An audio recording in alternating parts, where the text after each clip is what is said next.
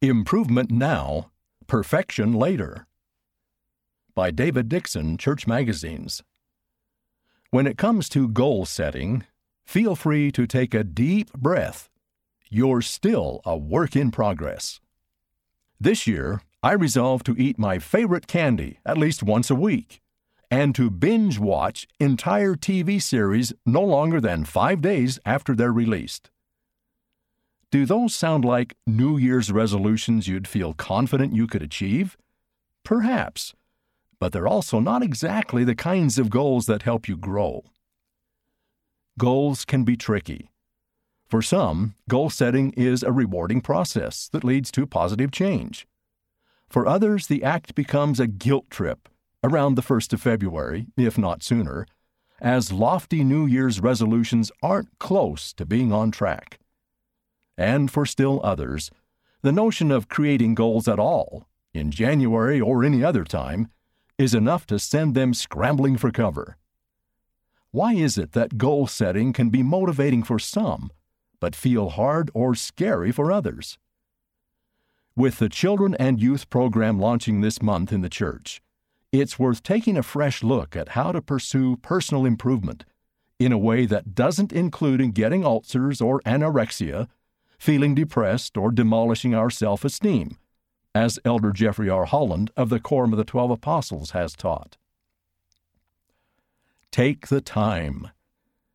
If you need a recipe for anything from triple chocolate cookies to broccoli ice cream, yep, it exists. You can find one in seconds with a phone or computer. But how long does it take to replace a quick temper with Christ-like patience? How long to master a musical instrument or learn a language? To train for a long-distance hike or bike ride? How long to finally forgive someone who's hurt you, or to forgive yourself? In a day of instant answers to many questions, it can be hard to accept that certain things take more time to unfold. In some cases, a lifetime. So, for starters, when you look at improving your life in any meaningful way, please give yourself some real time to get there. Hitting the gas too quickly often ends in discouragement. A little better each day. Another trap we can each fall into is a tendency to try and take on too much at once. There's nothing wrong with setting your sights high, but should your very first running event really be a marathon? Very likely not. You'll most often have better results by first training for a 5K, then a 10K, and so forth. The same approach works with spiritual goals. You can choose to work at gradual, consistent gains in anything, from temple attendance to understanding Isaiah. Along the way, remember to be patient with yourself. As you pray for guidance and follow promptings from the Spirit, Heavenly Father will help you know what the next steps need to be in your progression. President Russell M. Nelson has taught, "Let us do the best we can and try to improve each day. When our imperfections appear, we can keep trying to correct them. We can be more forgiving of flaws in ourselves and among those we love." As another consideration, gradual improvement in the right direction is infinitely better than any speed in the wrong direction. You do you. Whatever your goals, they should only reflect your hopes for a better you, not a better version of you as compared to someone else.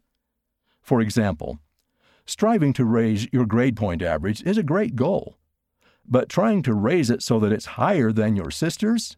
Not a great goal. In fact, not even a good goal. Comparisons are often a recipe for misery. This trap of comparing yourself to others in goal setting can creep into matters that aren't as obviously competitive, such as the goal to make a varsity sports team. Think about that for a second. In order to make varsity, don't you have to play better than all the other people who tried and didn't make it? Ultimately, you have no control over how prepared or skilled the others might be. This distinction might seem subtle, yet it's important. It's healthier to set goals that reflect your own improvements independent of anybody else. So while the prize you hope for might still be to make varsity, the actual goals you set become things like choosing how many hours to practice, or aiming to increase your free throw percentage, or deciding what to start and stop eating or drinking to give your body the best chance to stay strong and healthy. If you later do make the team, fantastic. If not, however, you can still hold your head high. You met your goals of giving yourself the best possible chance. All you can do is your very best. Let that be what you strive for. Give yourself permission to leave everybody else's best out of your focus. Stay optimistic.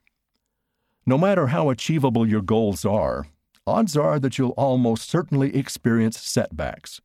Welcome to the human family. However, during such setbacks, the adversary tries hard to get you to quit.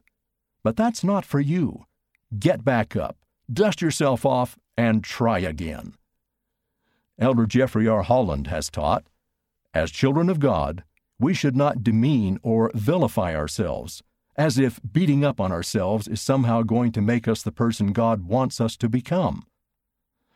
My brothers and sisters, except for Jesus, there have been no flawless performances on this earthly journey we are pursuing. So while in mortality, let's strive for steady improvement without obsessing over what behavioral scientists call toxic perfectionism. In other words, keep at it. Keep involving God in your journey. If you do, you're bound to find a new and improved you down the road. Your main job is to keep your feet moving so that He can guide your steps accordingly. End of the article, Improvement Now, Perfection Later, by David Dixon, Church Magazines. Read by Van Farnworth.